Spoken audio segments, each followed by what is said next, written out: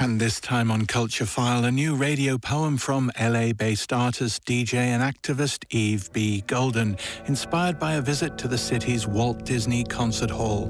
This is Yves B Golden.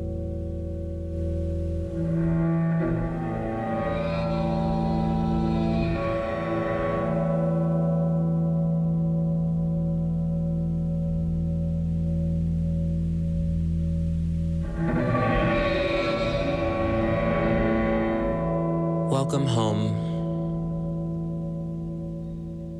He was taking me to the Los Angeles Philharmonic Orchestra, and I couldn't be happier. We arrived with time to spare, to hear the arrangements of footsteps beating the window walls and off the ever-curving staircases. Everything felt so delicate before the show. People waiting in lines held the tips of their own elbows or onto the hands of their dates. No one seemed to be speaking aloud, and yet the room flowed with a stream of whispers and muffled laughter. Perhaps it was the masks and the respect people had for the orchestra hushing them, begging us to be extra mindful. The missions with N were always beauty and culture. With N, there was always a chance of wonder in music.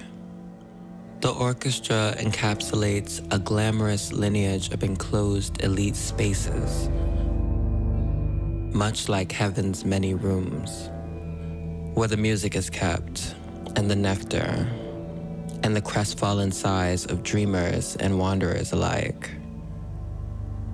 What makes nights like these so wonderful is the way that intangible things interlock and conjoin while simultaneously negating and negotiating.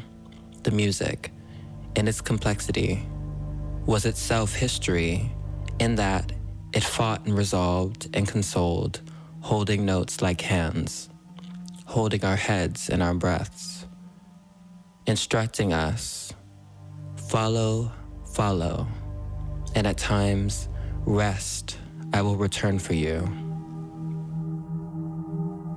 And then kissing around our faces, saying tenderly, welcome home. If I may break for a moment, pulling my mask down in the Grand Music Hall to say to Anne and to you that music is very hard to write about at times. Sometimes I wish I could just give you the music I experience and the moments where I gasped and nearly cried. I wish I could give the moments when a man's muffled coughing was a welcomed percussive interlude between strings and horns. I wish I could give you the soprano's inhale between heart-stopping declivities, the moments before applause. I wish you were there with me, because there are no words to describe the capital M in music when it's happening. What precluded the orchestra was an unwelcome drama of this clunky, desocialized moment in our society. I stepped on a woman's toes trying to reach my seat.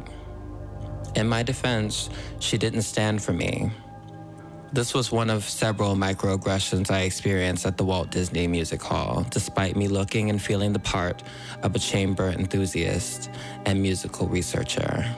History bears with it the inky stains of wars lost, ill-gotten gains, sanction. That to say, when she exclaimed, "I have a sore foot," she was warning me that she would curse me with her eyes for the next hour. She was interrogating my being there, sitting next to her, and what it would take to really quell the storm I spun within her with my clumsiness. With her eyes, she could have been remembering a time when we weren't all welcome in this concert hall, or a time before that when I specifically were not welcome there. Under a blanket of many instruments swelling into tune and the roar of applause as the conductor took his place, I put the woman's eyes to bed. The pause before the music began with N's hand to mine and his voice to my ear. It's starting. That was a radio poem by Yves B Golden. And if you'd like to find her previous poems for Culturefile, we've just tweeted a playlist on Twitter from @CultureFilePod.